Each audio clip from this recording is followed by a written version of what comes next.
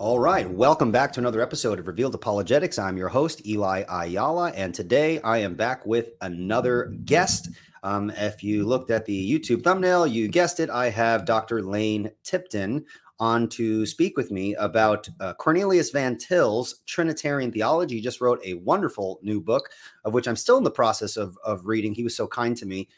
Send me a PDF of it, and I have my phone read it to me. So I'm still in the process of plowing through some stuff, but so far it is an excellent read, and folks can definitely pick that book up right now on Kindle and hardcover. It is $9.99 on Kindle and $34 for hardcover. If you're that kind of guy that likes to smell the wonderful smell of a brand new book, I know I've have a weird obsession with new books. I don't know if any of my listeners share that, but both of those options are open to you if you so desire to go over to Amazon and pick that book up right now. It's available.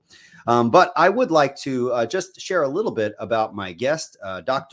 Lane G. Tipton. He is associated with Reformed Forum. He teaches theology there, and there are a lot of content on the YouTube channel, especially with respect to what we're really interested on this channel: presuppositionalism, Van Tillian apologetic methodology, Reformed theology. And so I highly recommend you guys check out Reformed Forum. Dr. Tipton is also a minister in the OPC, the Orthodox Presbyterian Church, and his academic interests include hermeneutics, soteriology, Christology, covenant theology, Trinitarian theology, modern theology, and the integration of biblical and systematic theology. So he has his hands, if we can say his mind, in many different topics, and I'm pretty sure everyone who is listening today will enjoy Dr. Lane Tipton. So without further ado, I'd like to invite him on the screen with me. Dr. Tipton, how are you doing? I'm doing great, brother. It's a delight to be here. A long time coming. Well, wonderful. Yeah. So just for background, I had invited Lane. It's all right if I call you Lane, right? Absolutely, brother. Okay. So we just met like 5 minutes ago. So we're best buddies, right? So We've emailed, though. We've emailed. That's right. So I had invited Lane onto the show a while back, and he was super busy. And so we kind of pushed it off for a long time. But I'm super happy that he's been able to make the time and to come on with me tonight. So I'm very much looking forward to this conversation. Is there anything you'd like to add about yourself that you think folks might find interesting before we kind of dive into the main topic of our discussion? Well, not necessarily interesting, but Reform Forum, where I'm serving in terms of teaching, has a Reformed Academy, is publishing a wide array of literature right now, and is really starting to, I think, present a wide range of theological material that can assist pastors and elders and interested students. And of course, I just delight to serve at Trinity OPC in Easton. It's wonderful, and it's an overflow of just a love for the Orthodox Presbyterian Church, which I've had for many years. So thanks for having me on. Appreciate it. No, it is an honor and a pleasure. What I really appreciate when I was reading a little bit of your description is that you have a strong background in academic theology. I mean, you're in academia, you write at the scholarly level, you published, yet you are a minister, a servant of the church. And I think that is a very powerful and very Christ-centered and church-centered thing to do, that you have one foot in academia, the other foot in the church, and use what you've learned, what you've studied to kind of benefit the body of Christ. And I think that's where all the action is at. That's what God has called us to do. So I very much appreciate that about you. Now, I think you're going to get I think you're going to get a kick out of this. So when people hold to presuppositionalism, they'll call themselves a presuppositionalist or a Van Tillian. But I have not heard this before. Here, this is from Jeff Downs. He says, "I'm a Tiptonian." That's awesome. I love Jeff. He's a dear brother. Let's just say we're Reformed. We're in the tradition of Gerhardus Voss. We're confessional. We love Van Til, and insofar as Tipton is helpful in some small way, we'll listen to him. We need to make that go viral, though. A Tiptonian presuppositional. That sounds awesome. Brother, no. Well, thank you. That made me laugh when I read it, Jeff. I Jeff's appreciate it. kind, but that's way overstated and out of focus. That's Order in awesome. proportion. Order in proportion. That's awesome. So now I want to talk about your book, but I have a question that a bunch of people always ask me, and I'm going to use my self-centered greediness to ask this question first before we get into the topic of your book. Now, we all know that as Reformed Christians, the bedrock, the soil out of our Reformed theology is where our apologetic flows from, right? So our apologetic flows from a consistent application of biblical Reformed theology. But I keep getting this question, Lane. Is it possible to be a presuppositionalist in any consistent way without being reformed in our theology? For example, I don't know if you're aware, but there are a lot of Eastern Orthodox Christians claiming to be presuppositionalist, and even some Roman Catholics. Is that inconsistent? If so, why? A lot of people ask this question. I figured you'd probably be the guy to ask since you are well informed with Reformed theology and Van Tillian thought. Oh, sure. Well, let me try it this way. You've probably already know this about me, but I give kind of textured, layered answers.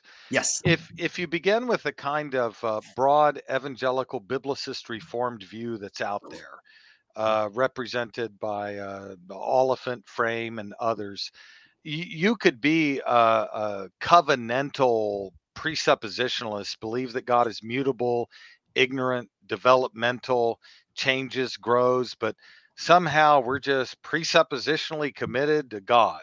And that kind of me and my Bible, mutualist, biblicist approach, that can appeal to almost anyone. So Eastern Orthodox, Roman Catholics, evangelicals, they can say, well, I'm presuppositionalist. I presuppose God exists.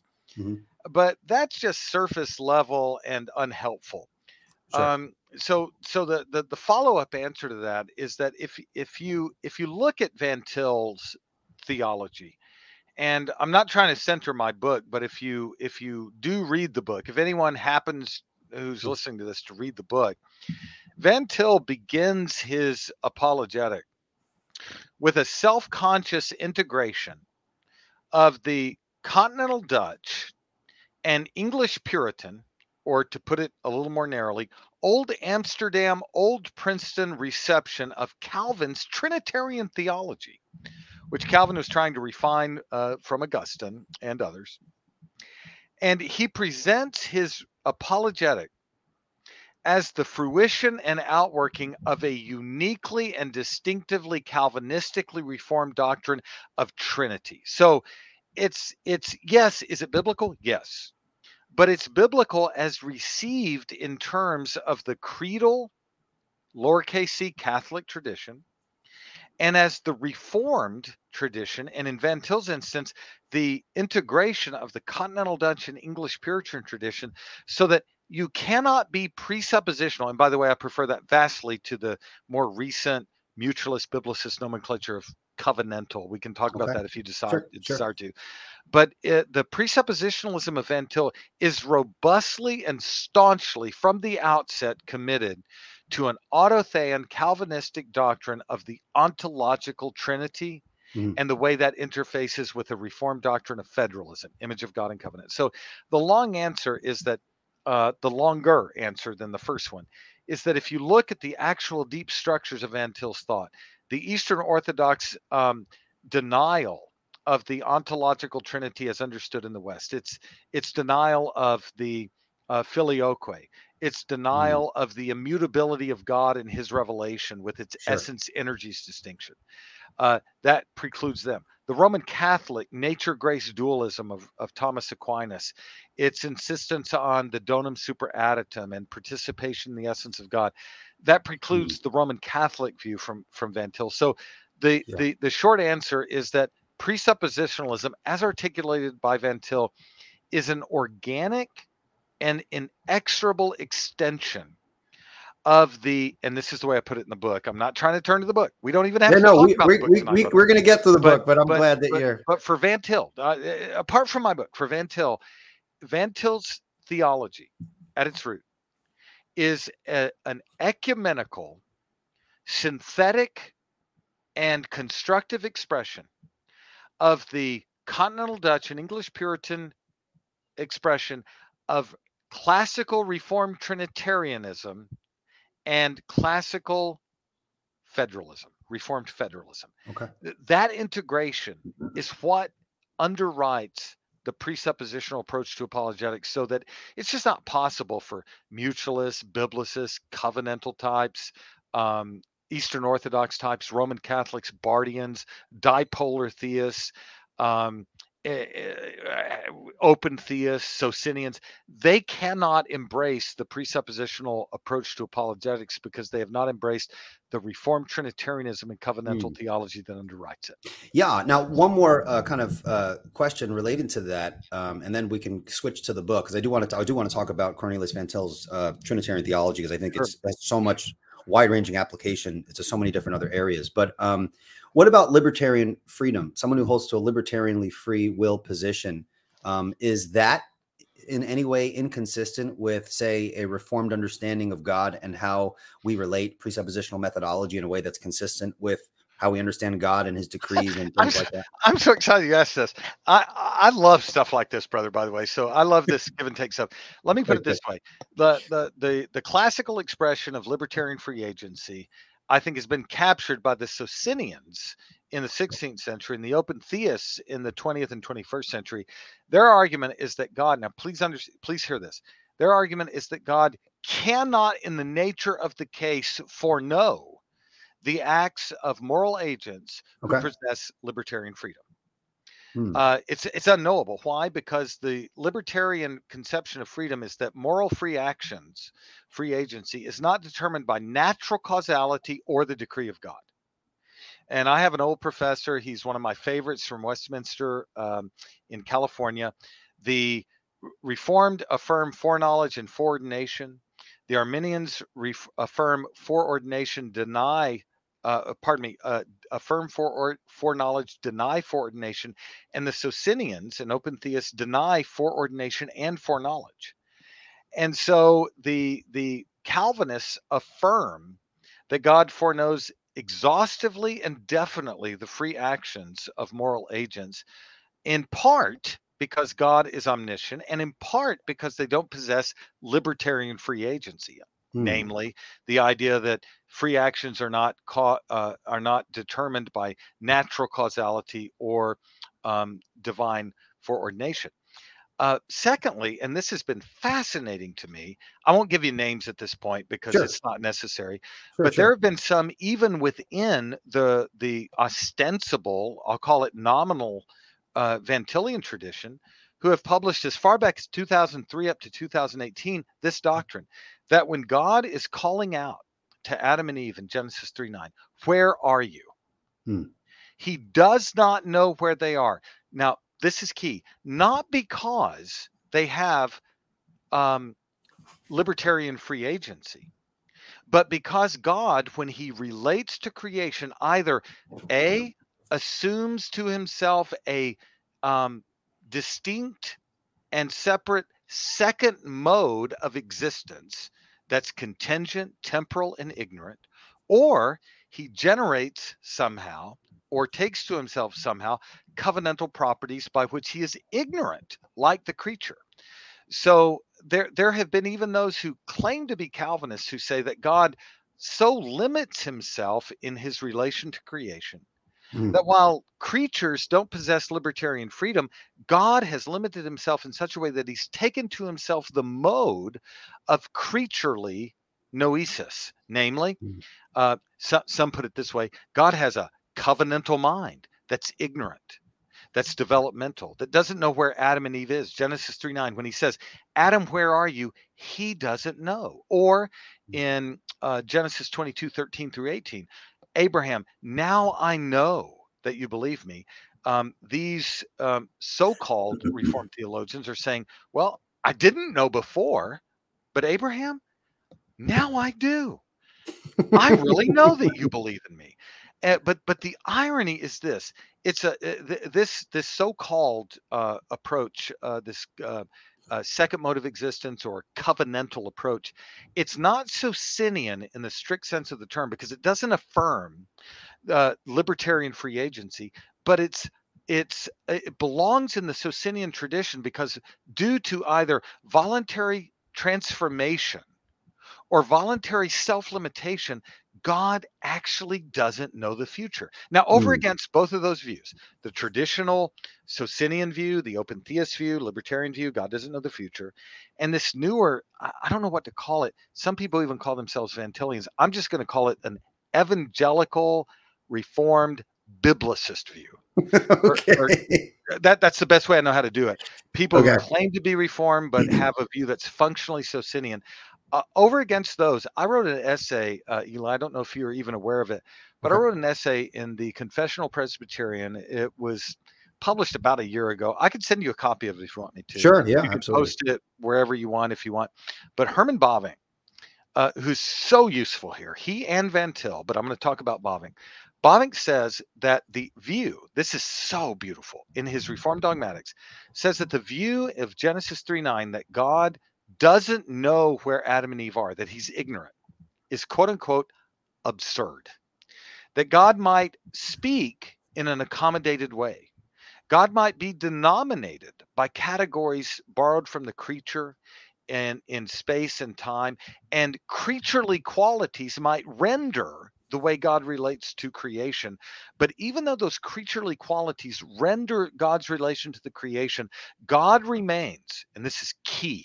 This is Augustine, this is Calvin, this is Westminster Confession, this is Bavinck, this is Van Til, this is Voss. This is not the Socinians and not these covenantal types or these Okay. evangelical mutualists, but that God remains omniscient and immutable and impassible and simple in his sovereignly willed relation. He's the same apart from that relation as in it. And so when you ask me that question, they're really kind of a 1A, 1B, the Socinians and the modified covenantal evangelical mutualist biblicist types on the one side. Okay. And then there's the old school Augustinian Calvinist Reformed on the other side. And the people who belong on that other side, that Reformed side, are the likes of Augustine, Calvin, Bavinck, Voss, Van Til. And it's so funny you'd ask me this. I'm thrilled you did. But I'm there's so just happy so you're much. answering it in such a long way because this is this I you have no idea how often I just got a question today. I'm like, I'm a Molinist. Can I be a presuppositionalist? I'm thinking, well, Molinist holds a libertarian freedom. I wonder if there's a relation there. So I'm happy you're unpacking this. This is Oh, super helpful. I'll just put it this way. The tender answer to that is no. No, but let's talk. Let's keep talking. You can be Okay. you can be a Molinist, and you can go with Craig and the Socinians and the open theists and the Okay. covenantal mutualist biblicist types, but there is a qualitatively different Augustinian Calvinist Reformed alternative, and it's really key. So I'm so glad you asked me this, and I don't deal with that as directly in the book, but in that Sure. volume or shorter essay that I told you about. I think it's called how about this? I don't remember my own essay title, but it's something like Bavinck and Van Til on anthropomorphism. Okay. They just offer a robust affirmation of, here's the deal. I'll put it this one last way, brother, and then we'll move Sure. on. Sure. Sure. The Reformed affirm an unqualified doctrine of omnipotence, omniscience, simplicity, immutability, and impassibility in God's relation to creation, Hmm. as well as apart from God's relation to creation. So it's unqualified. Okay. God, whether he's apart from creation or in relation to creation, is unqualifiedly living, immutable, impassible, omniscient, and simple. All other forms of whether it's Bardianism, whether it's Schleiermacher, whether it is open theism, dipolar theism, covenantal apologetics, or process theism, all those other views are going to have a dialectical conception where God is immutable apart from creation, mutable in relation. Hmm. Simple apart from creation, composite in relation to creation. Um, Eternal apart from creation, temporal in relation to creation, omniscient apart from creation, ignorant in relation to creation, omnipotent apart from creation, but impotent, relatively speaking, in relation to creation. And probably, I'm not sure this is the because it's been burned and pulped and hidden, but the best dialectical expression that I've just explained is found in this volume. Um, it's hard to find God anymore. with us. Yeah. Yeah, God with us. It's also, in a lot of other books, but that's a real good kind of crisp summary of Hmm. that dialectical, sic et non, qualified doctrine of Mm. immutability and passibility and simplicity. And and there are others. I mean, Frame does it.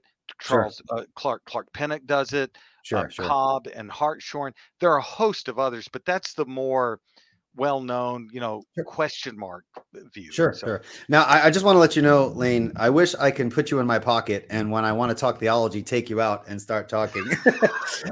Listen, I love that when you explain something, the love of the topic shines out in how you explain it. And so you're very engaging to listen to. And I love how you just unpacked that in I'm going to tell folks right now, I keep getting asked that question. I'm going to make that little segment a separate video and I'm going to share that so sounds people great, can brother. hear It's a your delight. answer And there. it's a joy to do this with you. I really enjoy it. Like I said, it was too long in coming, but I'm glad we're doing it. Well, awesome. Well, hopefully we can be friends in the long run. I would love to just connect with you and pick your brain. I know you're busy, but I think we're instantly friends, brother. We'll just keep developing. awesome. All right, cool. All right, well, let's talk about your book, Cornelius Van Til's Yes, that's what Trinitarian. we're here.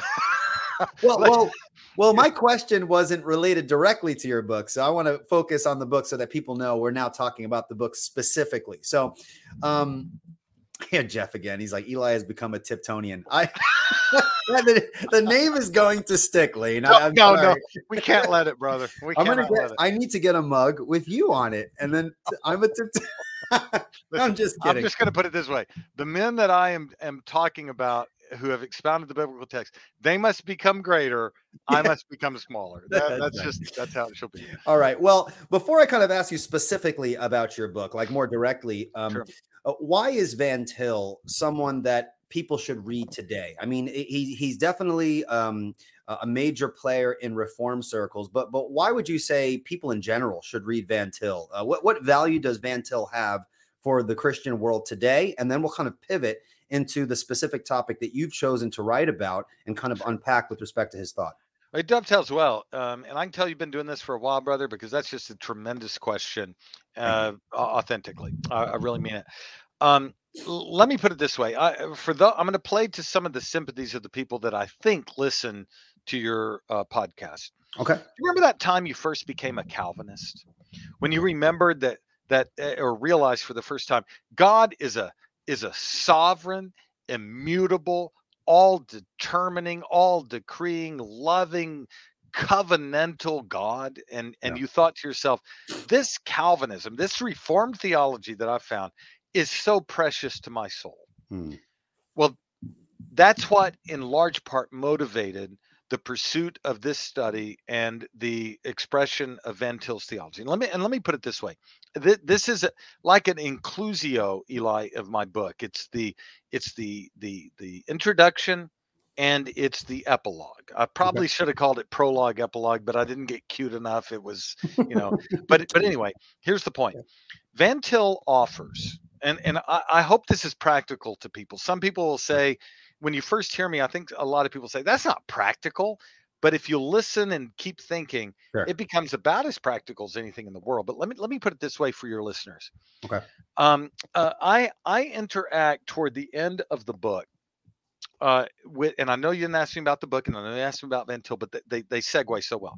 There's a book by that was edited by Bruce McCormick and Thomas White. I consider McCormick the preeminent Barth scholar, and White is one of, but not the preeminent Thomas scholars. I think Emery's probably preeminent. Thomas Aquinas and Karl Barth, an unofficial Catholic Protestant dialogue.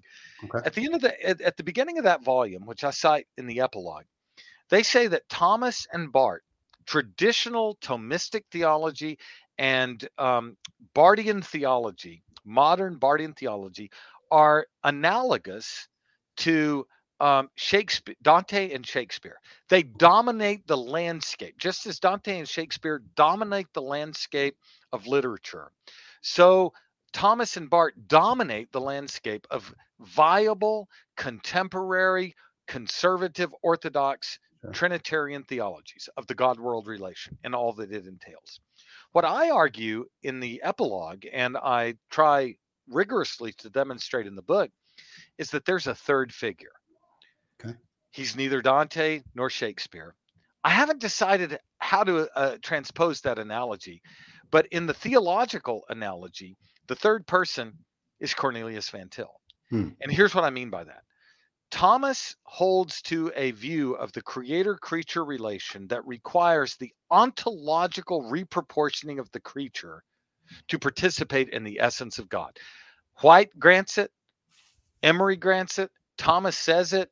It's quite clear. It's basic if you know standard traditional Roman Catholic theology. Barth, on the other side, says that God, and I'm going to use a little different language than Barth uses, but God reproportions himself to the modality of the creature. God limits himself. He becomes his opposite. He becomes finite, temporal, mutable in the Christ event. Mm-hmm. And so you have these two monumental presentations of the creator-creature relation, but both of them, in Van Til's terminology, are correlativist. The creature participates in the being of God for Aquinas. God participates in the becoming of the creature for Barth. It's astonishing how similar they are, and McCormick and White note the ecumenical potential for traditional Thomistic and traditional Barthian theology. Standing in sharp contrast to them is Van Til, who says God does not reproportion himself to the categories of the creature in the decree or in creation. We're not talking about incarnation. And the creature is not reproportioned to God. God relates, here's my way of putting it. God as God without modification. Okay. Relates to the creature as creature without modification in creation and covenant as distinct, inseparable, simultaneous facets of his condescension. Yeah. And what that means, and I'm trying to make this relevant, brother. I promise I'm trying to make it as practical as I can to your listeners. No, you're doing great. That means this, that if you are following Calvin, the Confession, Voss, Bavinck, Van Til, Old Princeton, Van Til's integration of all of them, you have a distinctively unique, confessionally reformed conception of the creator-creature relation that cannot be reduced to and is antithetical to medieval Roman Catholic theology on the one side, and modern Barthian theology on the other side. It's a tersum quid. It's a third thing. It's a unique, distinctive, deep structure voice that I call the deeper Protestant conception. So there's the deeper Protestant conception that stands in antithetical relation to the deeper Catholic and the deeper modernist conceptions of Aquinas and his ilk, Barth and his ilk. So for your readers, if you're interested in Van Til, he gives voice to that old-fashioned Calvinist Reformed theology you fell in love with when you understood the 5 points covenant theology and the system of doctrine contained in the Westminster Confession of Faith. And when you read all those reformers who were saying, we don't agree with the Romanists, and when you read all those 20th century conservative theologians who said, we don't agree with Barth, Van Til gives you the most profound, integrated alternative to both of those differing theological traditions. And excellent. so I hope it's useful. Yeah, excellent. Thank you so much. So Van Til is still very relevant to us. And I think if people just know him through his apologetic, I think they should be encouraged to read some of his other things, because that Reformed theology kind of oozes out of everything that he writes and everything that he says. And so I would commend that to others who are interested. Now, Van Til's Trinitarian theology, what drew you to focus on this element of Van Til's thought? I mean, there's so much that he has contributed to in the realm of theology and apologetic methodology. What caused you to focus on his doctrine of the Trinity? I think there are two things. Number one is you've shown me your cup on Bahnsen. And let me just say before all your listeners, I studied under Greg Bahnsen from around 1990. Yes. Until 1995 when he died. I believe it was December 11th, 1995 when he passed into glory. Right. And I have as an apologist, I categorically disagree with the theonomy, categorically reject the postmillennialism. But in terms of his reading of Van Til, I think among the second generation Van Tillians, head and shoulders above the rest. Frame, Oliphant, Edgar, and others. Just he really was. He just stood out. Yeah. But when I studied with Bahnsen, I would take courses with him, Eli, correspondence courses, and if I would finish with a segment, I'd get 1 hour with him for Q&A, just the two of us, where I'd call him up, landline. This is back in the day. I mean, people are going to think TV was still in black and white when I'm telling this story. That's right. I mean, this is way back in the day. We don't even have computers yet. I was taking notes by hand. I'd call him up and I'd talk to him. And I told him, I said, Dr. Bahnsen, after I'd had him for about like a year or two, I said, hey, Dr. Bahnsen. And he was the nicest guy in the world to me. Just nothing but kind. And he also had an encyclopedic understanding of things. And I couldn't tell if he was lecturing or reading notes because he was just that like, it's like kind of Data, the Star Trek thing. It's just like, Sure, yeah. Oh, yeah. But I would ask him, I said, Dr. Bahnsen, I noticed that you talk so often about worldview and about the way that the Christian worldview accounts for logic and causality and ethics. It accounts for abstract universal entities as well as changing and variable patterns in experience.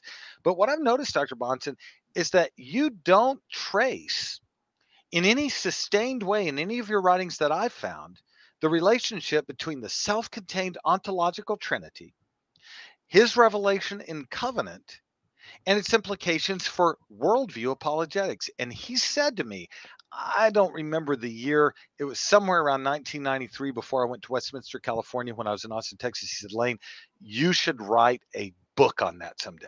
Awesome. He said, go for it. He said, I haven't gotten around to it. It requires a special expertise in Trinitarian theology.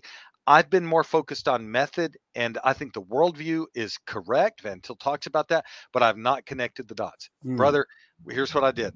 Little young Lane, in 1993, 25 years old, I wrote that down. Read up on this! Exclamation mark. That's point one. Then point two, I go to Westminster, California. I'm going to abbreviate this story. I study under my two favorite professors, Strempel and Klein. 1A and 1B, and I don't even know who to put first. They are militant Van Tillians. Okay. And they talk about them all the time, and they tell me that I should go on to do a PhD. And I don't want to do philosophy. I want to do theology. They say, go study under Gaffin. So I come to Westminster, Philly in 1998. Still at that time, old Westminster, committed to the old doctrines and everything. Gaffin was still there. And Gaffin told me, he said, Lane, what do you want to write on? I said, well, for my dissertation, I said, I'd like to write on ontological and economic facets of Christology and try to trace out the relationship between Trinitarian processions, the missions of the Trinity, and the resurrection of Christ, because you haven't done that.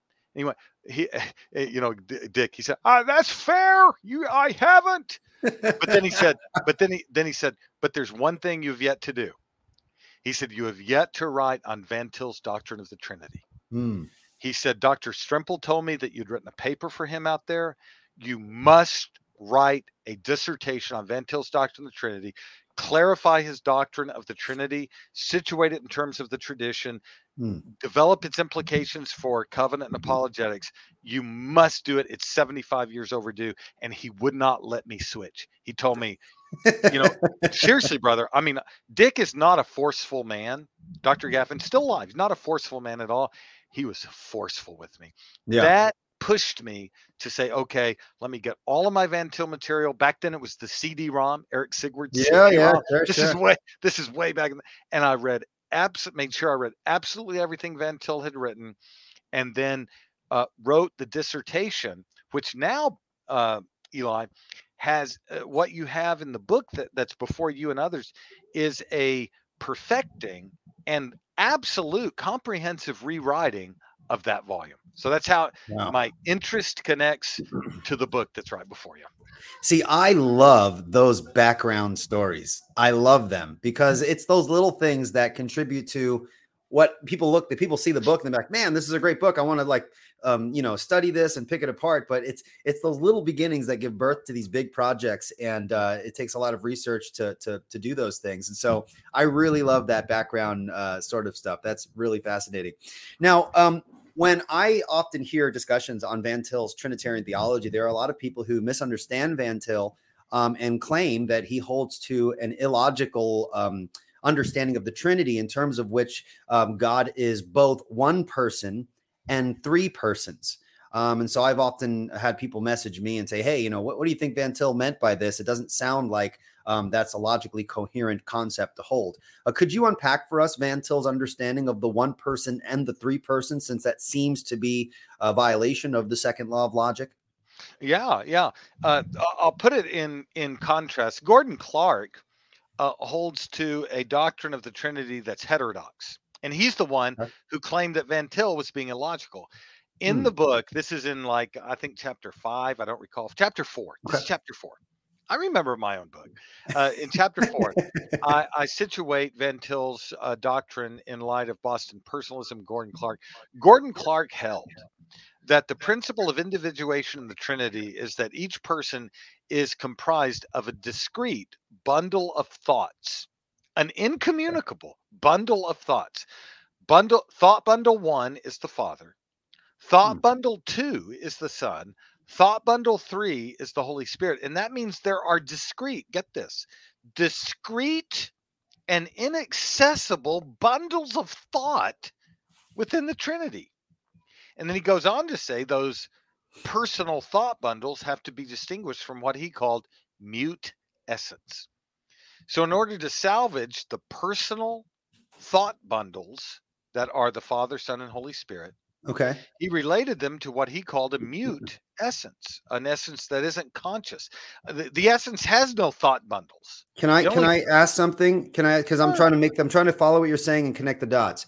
With a mute essence, is he then suggesting that there is an abstract impersonal element of God, as opposed to God being an absolute person with no impersonality undergirding that? Is he precisely suggesting? Eli, your instincts are 100% right. He posits mute and unconscious substance in order to make way logically for living thought bundles, Father, Son, and Holy Spirit. Right. Wow. Okay. Well, yeah, I know but Gordon Clark, I want to say this charitably. Gordon Clark was a philosopher, not a theologian. Yes. And so he was punching way above his weight class. It's like a lightweight punching up toward a heavyweight, and it's just not his thing. He did his best. That's not orthodox. It is tritheism. Tritheism says there are separate self-conscious centers, incommunicable thought bundles in each person, and that the unity is either love or purpose. And so Clark trends in that direction. But Van Til, and I have this in the book, so I'll just economize the presentation in the book. Sure. All Van Til is doing when he says God is absolute personality, this is kind of a well-kept secret. But I've exposed it. Yeah. Here's the mysterion is being open. No, I shouldn't do that. That's too much. But there is a kind of hidden secret here. All Van Til is doing is quoting and expounding Bavinck. The absolute personality language comes directly from Bavinck's Reformed dogmatics. And to put it in a twofold form, when you're talking about is the essence of God absolute personality, Bavinck says two things. Number one, God is self-sufficient, self-conscious, and self-willing. In other words, all of God's acts are how many? Here are the options: 1, 3, or potentially infinite. They're one. There's one God. He acts in the unity of his being. And so that one God acts within the unity of his being. He's purposeful. His decree is a decree that comes from one God. The creative works of God come from one God. The redemption that we know comes from one God. So there's a fundamental baseline unity of God, whereby he decrees, creates, redeems, governs, and consummates as one living and true God. Bavinck Okay. says that is personal. It's not impersonal. Electricity doesn't do that. Gravity doesn't do that. Mm. God does that. So there's a fundamental personal dimension to his unity. Second point, Bavinck says that unity expresses itself in what Bavinck calls a threefold differentiation that we call the eternal processions. Okay. Where God's love for himself, God's knowledge of himself, is expressed in terms of eternal self-differentiation, where the Father generates the Son and the Spirit proceeds from the Father and the Son, and there is this threefold subsistent differentiation within the one undivided personal being and unity of God. So there's one personal, purposeful God, but there's a threefold subsistence within that one purposeful. So in that sense, it's not a contradiction once you explain and qualify the statement that God is one person and three persons. And so that language, although it can be confusing, we want to emphasize that there is no impersonality, no impersonal context that undergirds the three persons as we describe Father, Son, and Holy Spirit. Brother, that's a perfect segue. Let me add my third point, because that's Bavinck. So there's one self-purposing, self-determining God. Right. That one God exists in three distinct subsistencies: Father, Son, and Holy Spirit. The Father is God, the Son is God, the Holy Spirit is God without remainder. Each subsists entirely as that undivided essence. Then Van Til, when he talks about absolute person, he uses it synonymously with absolute personality, and says within the absolute personality of God, there are three personal subsistences.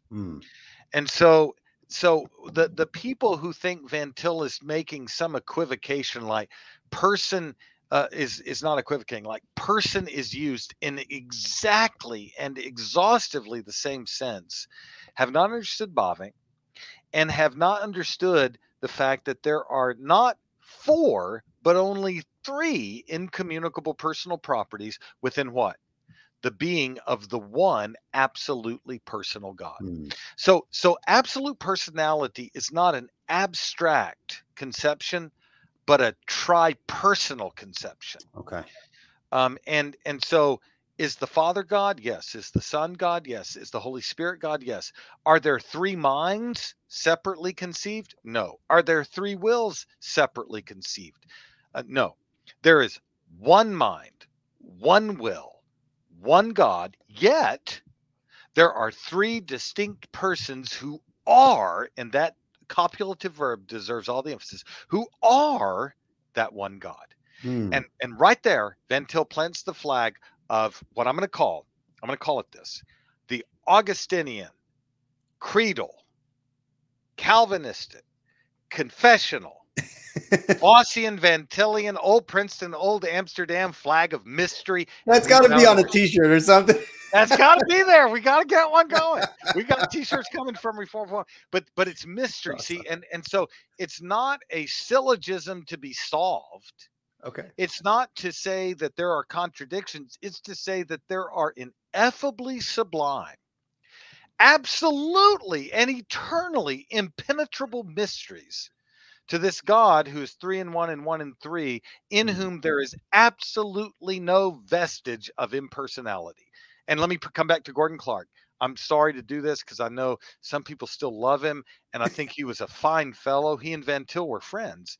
But there are not three separate thought bundles, and there's not a mute essence. Okay. That's what you get when you try to solve this mystery rather than worship this mysterious triune God.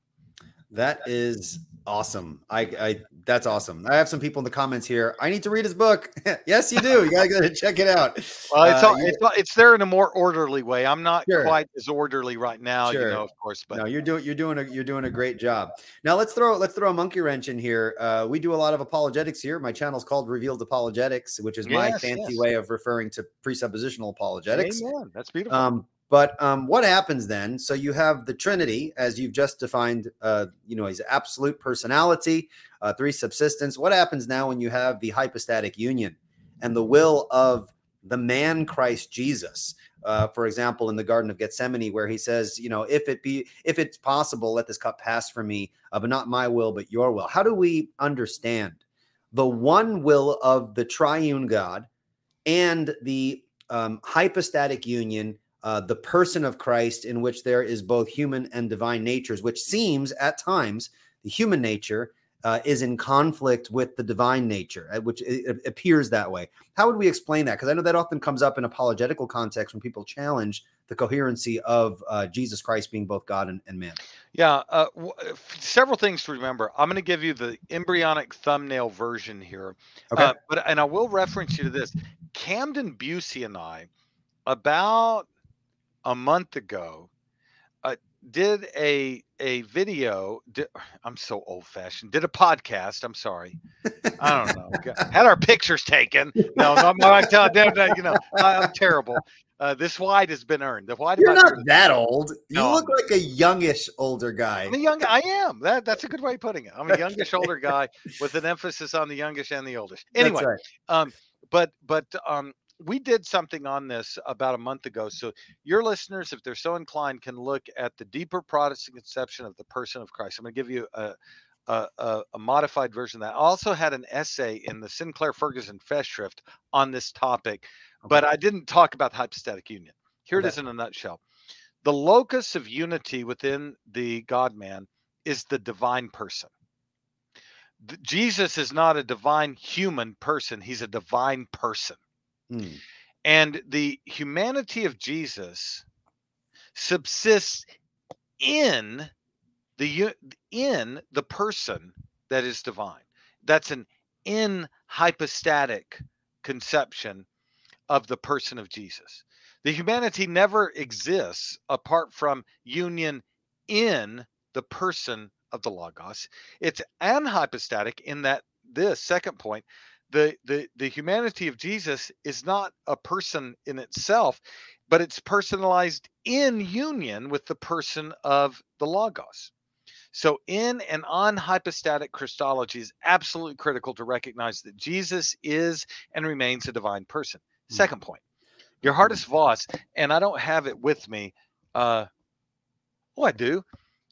Pardon me for leaning back. But volume 3 of Vos's Reformed Dogmatics. Okay. And by the way, I don't want to offend anyone. Don't get the one volume. Get the 5. Get the 5 volumes. Volume 3. See, I've even got my library right there. Is the one volume abridged? There's like stuff left out? No, it's not abridged, but it's got fly paper instead of book paper in it. Okay. I mean, I go catch flies with that thing. It's so thin. I'm not diminishing the people who publish it. I like thick pages. Yeah, I do like thick pages. I like to feel the books I'm reading. This new edition here. It's got good pages. The Bahnsen book, Van Til's Apologetics, got nice thick pages. You can write notes in it. I get it. I'll only reference people to the old, unabridged, unedited, non-commented versions of Van Til's works. Those are the pure things, the non-mutualized versions. But anyway, but just remember, he's a purist. But Van Til. But Vos says, point 2, that the person of the Logos. This is so important to remember. Cannot be. This is a quote from Volume 3. Cannot be changed or eradicated in the hypostatic union. So in the hypostatic union, the person of the Logos, the eternal person, does not change in the new relation to the human nature. And you're asking yourself, well, that sounds weird. No, it's simply the logic of the new relation to creation. In this volume, which I strongly suggest you get, Volume 1, Theology Proper, pages 178 and following, Vos talks about the new relation of creation. And here's what he says, following Bobbitt. He says that when God personally condescends to create, the relation between the creator and the creature changes. The creature in the relation changes. And this is key, brother. Okay. But the essence and the persons of the triune God remains living and immutable and unchanged in that new relation. So Okay. it's the old Meatloaf song, 2 out of 3 ain't bad. The relation changes, the creature changes, but the Meatloaf. triune God, yeah, that's back in the day. I Isn't like that the guy? I would do anything. Is that the guy? Yeah, but before that, it was "Don't Okay. feel bad, 'cause 2 out of 3 ain't bad." Bat Out of Hell, baby. It's one of the best concept albums in the history of rock. That is awesome. It's not Pink Floyd variety like Dark Side of the Moon, but it's good. Okay. But All right. but the point is this, always remember this. There are 2 but not 3 changes. The creature changes, the relation changes. The immutable persons of the Trinity do not change in the new relation to creation. Hmm. That logic is maintained in the hypostatic union.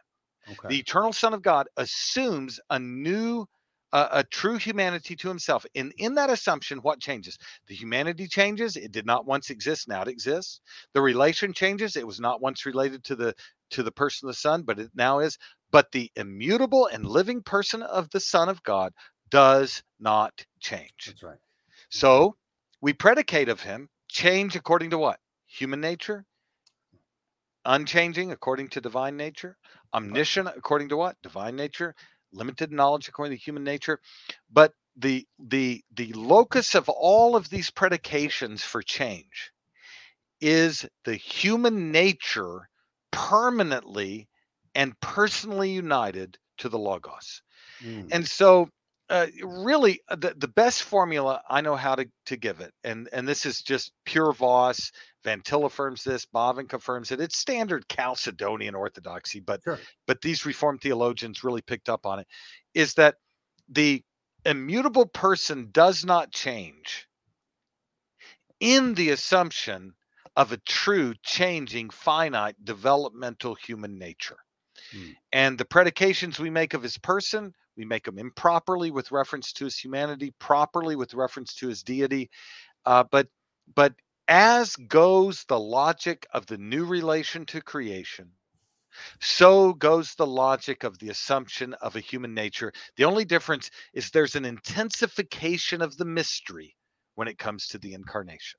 It's a more intense version of the mystery, but it's the same mystery. And I'll say this third point, I guess this third point, all forms of modern Bardian, Schleiermachian, covenantal, open theist, dipolar theist, process versions of the incarnation, all of them, you have to grant this, you have to appreciate this.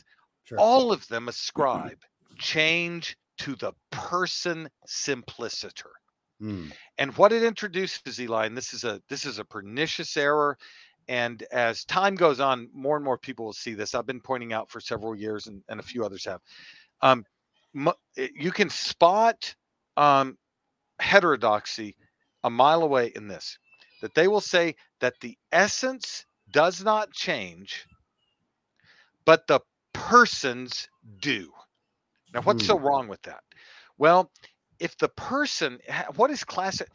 I'm sorry, brother, I don't want to go too long here, but No worries. what is the classical definition of a person? A subsistence within the Godhead. Trinitarian persons are defined as subsisting only as the whole and undivided essence in their works ad intra and in their works ad extra.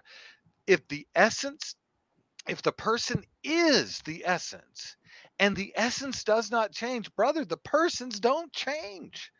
But there's I call it dialectical conceptions of Trinity that shared by Barth, the covenantal view, the dipolar view, that the essence is immutable, but the persons generate in free knowledge, generate in creation, generate in revelation these new dynamic, mutable properties by which they change, they develop, they're ignorant, they grow. And it's right there that you should recognize that you're talking about a concept of person as something other than a subsistence of the divine essence. It's a different conception of Trinitarian personality, and it is rife, ranging from modernist to so-called biblicist reformed to open theists to just your kind of post-conservative evangelical and post-liberal world out there, it really has taken traction in the mid 20th up to now, middling toward the Sure. mid 21st century. Excellent. Thank you so much. This is awesome content. I mean, this is definitely something folks can go back and listen to and pick apart and really get a lot from what you're saying. Because I like how you answered in layered ways, because it can kind of take us through the journey of like the flow of your thought and what you're trying to say. So I do appreciate that. Now we are at the top of the hour, and I would like to take the time to go through some audience questions, if that's okay. We have a couple of questions, if you don't mind taking some of them. Let's do a couple. Yes. Okay. Please. Yeah. All right. So time's up. I'm just kidding. Okay. What was that? What were you kidding about? I said time's up. That was. Oh. I used to read that in my 30s. That was fast. That was all right. So Viet Mai says, hi, Dr. Tipton. If each person of the Godhead fully coincides with the divine essence and tripersonality is an attribute in the divine essence, why do we not say that each person in the Godhead is also tripersonal? Thank you. Sure. The verb there, coincides, is infelicitous. For two things to coincide, they have to be separate, right? Okay. Like if I'm on a football field, I used to play football. If I am lined up on defense and running backs on offense, and he's going to run to point A, I'm going to coincide with him at point A. Pop. But we're separate. Coincidence entails separation. So if you take out that verb, coincides, and you say, Dr. Tipton, if each person of the Godhead subsists as, not coincides with, not as separate from and then touches, but subsists as, that is entirely and without remainder the divine essence. If you put it that way, then it's quite clear that tripersonality requires monotheism.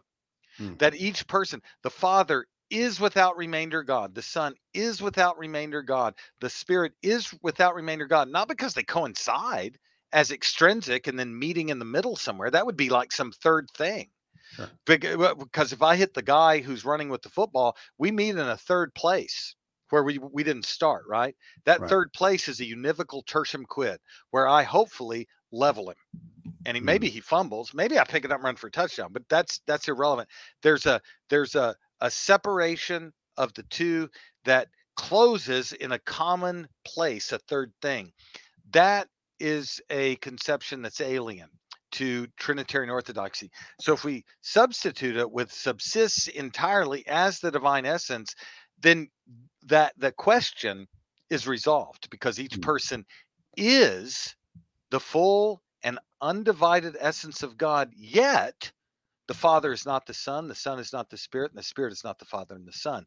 There are discriminating personal properties and three subsistent relations to that undivided one essence that doesn't diminish or partition that essence, as each person is unqualifiedly the whole of it.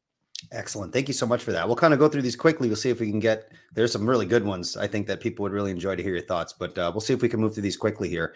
Yeah. Richard Cox asks, do you have any thoughts on Ligoniers, especially Dr. Matheson's criticisms of Van Til and his theology's impact on the doctrine of God?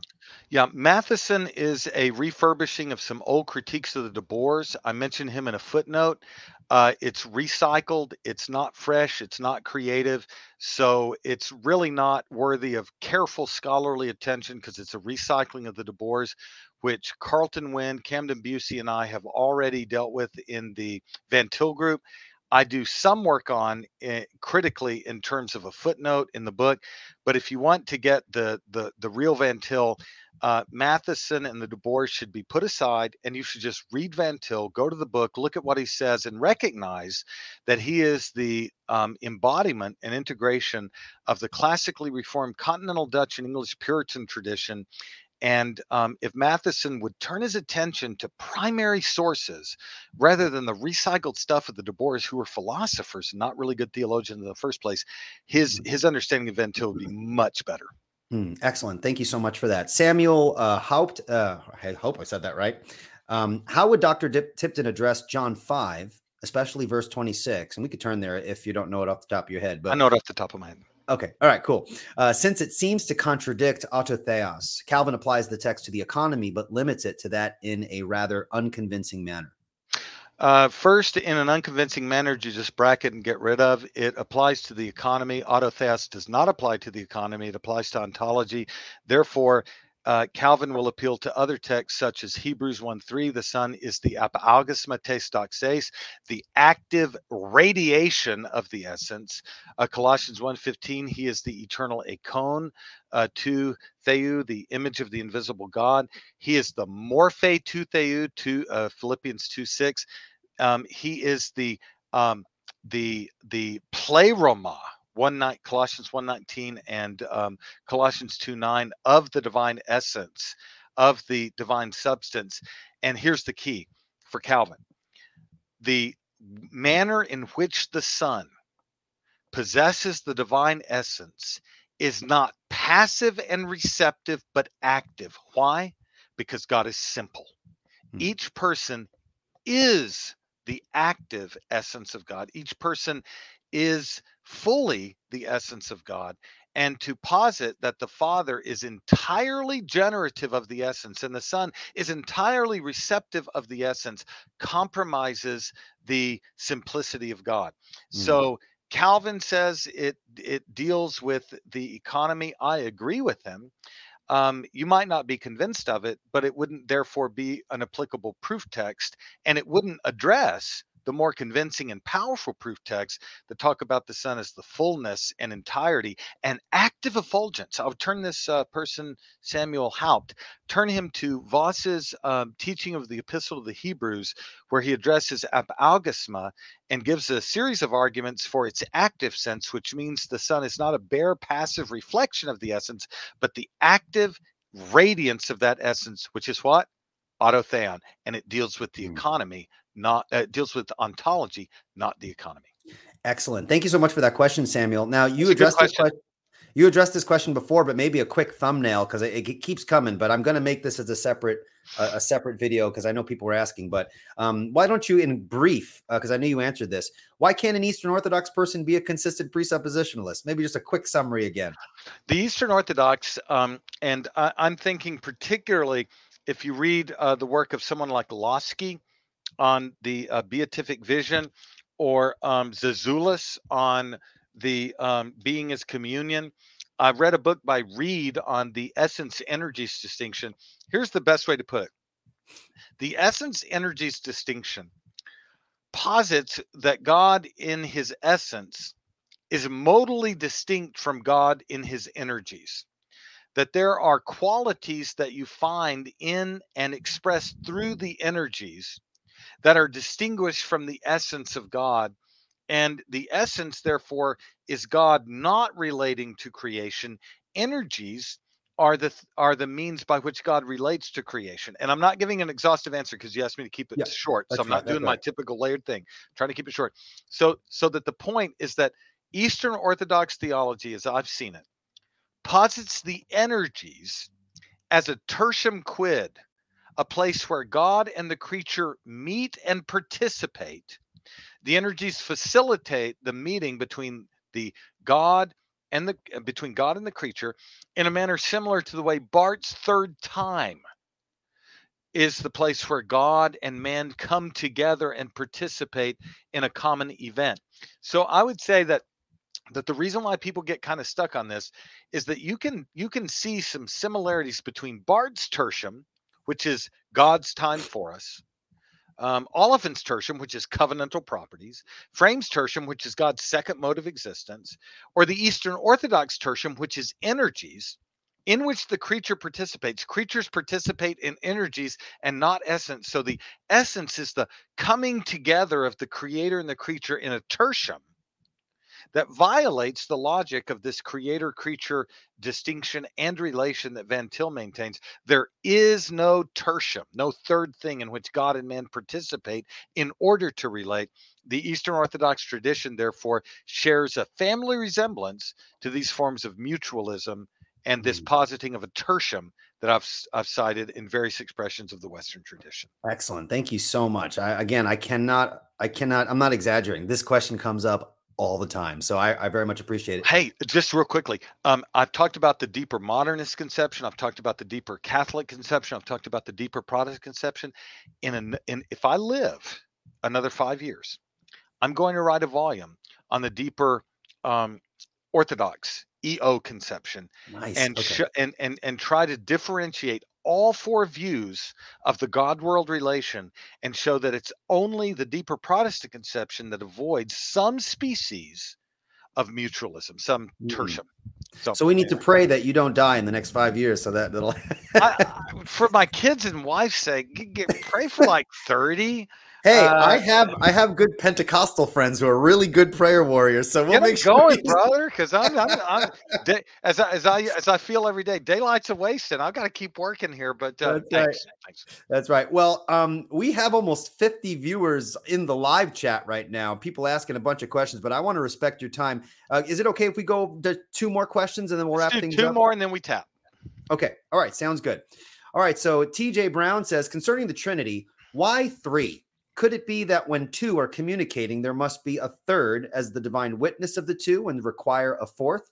Would is grammatically incorrect, would to undermine the third, and so there can only be 3, or it would be denying the perfection of the 3. I'm probably way wrong, but was thinking about why 3 during a podcast in the past. Sorry if this distracts from the discussion. God bless you all.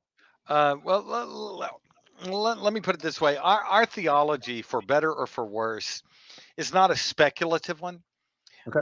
I have not sat in my study and tried to out Hegel and engage in abstract Out philosophical Hegel. I like speculation that. about the inner essence of eternal and temporal reality. But we live by revelation, and the scriptures are our principium for our theology. They're the norm, the norming norm for the creeds and Mhm. confessions. And the scriptures just most basically reveal this. I'm just going to put it super basically. There is one living and true God, the Father, the Son, and the Holy Spirit.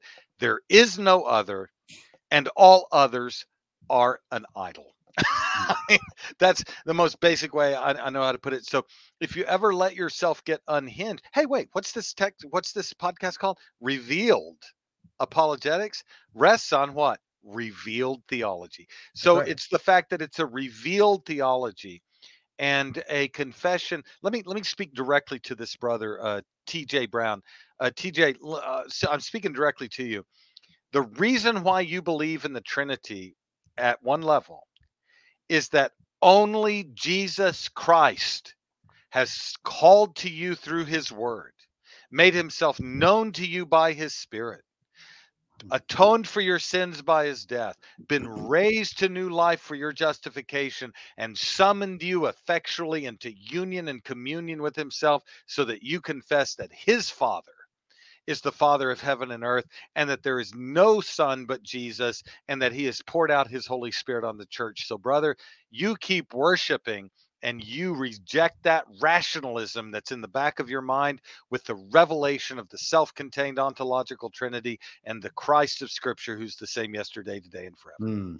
If I can just provide some hypothetical context where I think this question is coming from, on this channel, Lane, we talk a lot about the transcendental argument and the necessity of the ontological trinity to ground the one and the many. And of course, these are preconditions for predication and all these other sorts of things, as I'm That's sure. Bonson. That's Bonson, baby. I'm hearing it. Yeah. That's right. So I think when we argue, for example, the triune God provides the necessary preconditions for intelligible experience, people will often talk about the triune God as a hypothetical hypothesis. Why must he be 3? Why can't he be 4? But your answer is saying he's 3 because we are not talking of God as a hypothetical hypothesis. We're talking about God as the one who has in fact revealed himself as triune. And so Yeah. that's why he must be 3, is because that's how he's revealed himself to us. To come full circle on Bonson himself told me to do this.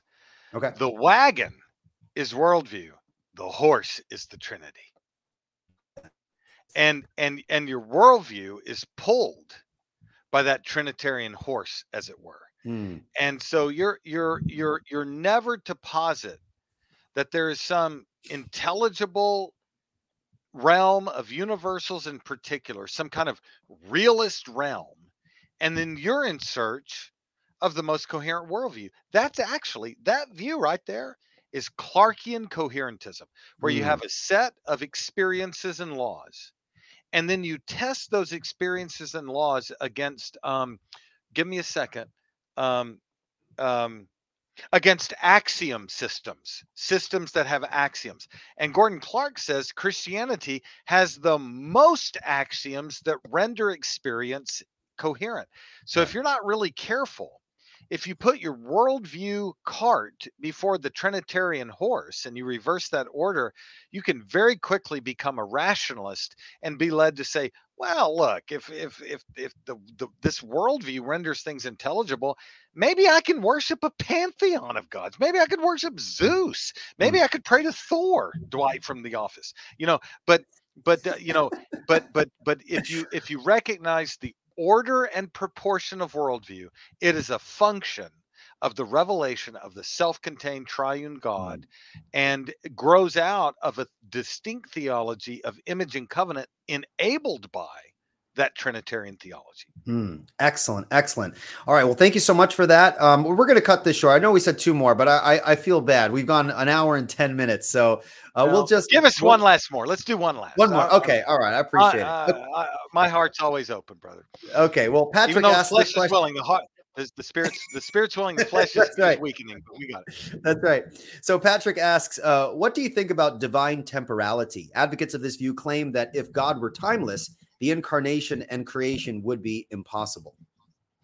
Yeah, it's fascinating. There's a thesis out there. I think I showed this earlier, but yes. this thesis, God with us, where the timelessness and eternity of God is like an impediment or a barrier that has to be overcome, so that in order for God to relate to creation, he has to generate a set of properties. They're called covenantal, or they could be called other things, but they're called covenantal. They're accidental, if you use more classical language. Yes. Accidental properties that facilitate the relation of the eternal and immutable God to the temporal and mutable creature. And it's said that those properties resolve that question, that God is eternal in himself, but when he knows in his free knowledge the actual world, he generates new properties of before and after noesis. He enters into time, as Frame would say, in a new mode of existence, or he assumes covenant and wills covenantal properties, as Oliphant would say. Yeah. Here's the problem with that. There are two main ones. There are like 100 that I could talk about, but I don't want to do the full layered thing. Just I'll do like a quick bisection layered answer. Okay. Point one is that requires an infinite regress of new properties. If in order for God to relate to what is temporal, he has to assume properties that enable the relation to the temporal, and those properties are themselves temporal, he has to assume a new set of properties to relate to the temporal properties that enable the relation to time. So it's an infinite regress. There's just no end to the multiplying of new, mutable, interactive properties that God needs to relate to time. Yeah. The second one is, I think, the most a more profound one, and I'll just put it this way. And I struggle for terms sometimes, Eli, but this is the best way I know how to put it. Our Augustinian, Calvinist, Reformed, Vantillian tradition affirms an unqualified doctrine of immutability, simplicity, impassibility, and omniscience. God, in his revelation, does not change. 2 quick ones. Covenantally, he says to his people, Malachi 3:6, I, the Lord, in covenant with you, do not change, not even a little bit. I know where you are. I know everything about you. I ordain everything about you. I'm purely actual. I'm living and I'm immutable. And because of that, you have religious hope. You see, you will not be consumed. But what's the implication? If I change just a little bit, all bets are off. You're on your own. In the words of Prince, right? Remember Prince? In this life, you're on your own. So anyway, it's Prince theology if God is not unqualifiedly mutable. Second, and Bavinck and Van Til quote these. This is why I'm giving it to you. Sure. James 1:17, the Father of heavenly lights, in his acts ad extra, in his giving of every good and perfect gift does not change like shifting shadows. He's immutable, he's dynamic, he's living, he's self-contained, he's simple, he's impassible in his acts that fall in time. And so this idea that God has to somehow become temporal in order to relate to creation is the reason why so many rationalists posit, well, he's got to change. Well, here's to take it to the incarnation. Okay, third level. To the third level answer, to take it to the incarnation. The incarnation, classically and reformed in terms of creedal and reformed confessional theology, please hear this, is that the eternal and immutable Son of God assumed to himself a temporal and mutable human nature. Right? That's Chalcedon. That's Reformed theology. That is in Westminster Confession 8. It is enshrined in Bavinck, in Voss, in Hodge, in Van Til. It is Chalcedonian orthodoxy. The eternal and immutable Son of God assumed to himself a temporal and mutable human nature. But if you posit that God changes in his free knowledge to become temporal, that God changes in the work of creation to become temporal, that God changes in the event of the hypostatic union, you have a creature assuming a creaturely nature. You have a temporal and mutable person assuming a temporal and mutable nature, and you no longer have God in the flesh. If you affirm, I'm sorry to pound, but if you affirm a doctrine of divine temporality where God mutates, changes, limits, transforms himself to become temporal, God with us doesn't exist, because there is no immutable, self-contained, eternal person assuming human nature. There's a creature assuming a creature, and it compiles the idolatry. So you can't worship such a construction. I'll just do this because I was an English major. That is a rough beast slouching toward Bethlehem to be born. In the words of T.S. In the words of William Butler Yeats, it's a monstrosity. It's an idolatrous conception. So we've got to remember that the eternal, living, immutable Son of God assumes a temporal and mutable human nature, and that is God with us. Anything else is an idol. Okay. Well, thank you for that. Oh my goodness.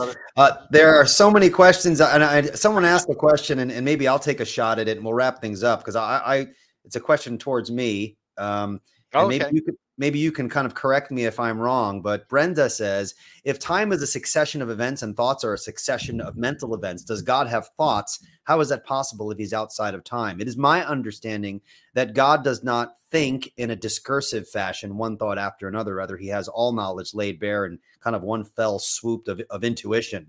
Am I correct along those lines, that he doesn't think one thought after the other like we do? Brother, you are so right. This volume posits, though, that in his free knowledge, God generates or assumes to himself a temporal, discursive, incremental, and ignorant covenantal mind by which he comes progressively to know things. But in the Orthodox tradition of Chalcedon, Westminster Confession, and the Reformed tradition, Eli, you are 100% right about the knowledge of God. It is as immutable and simple as his being. Excellent.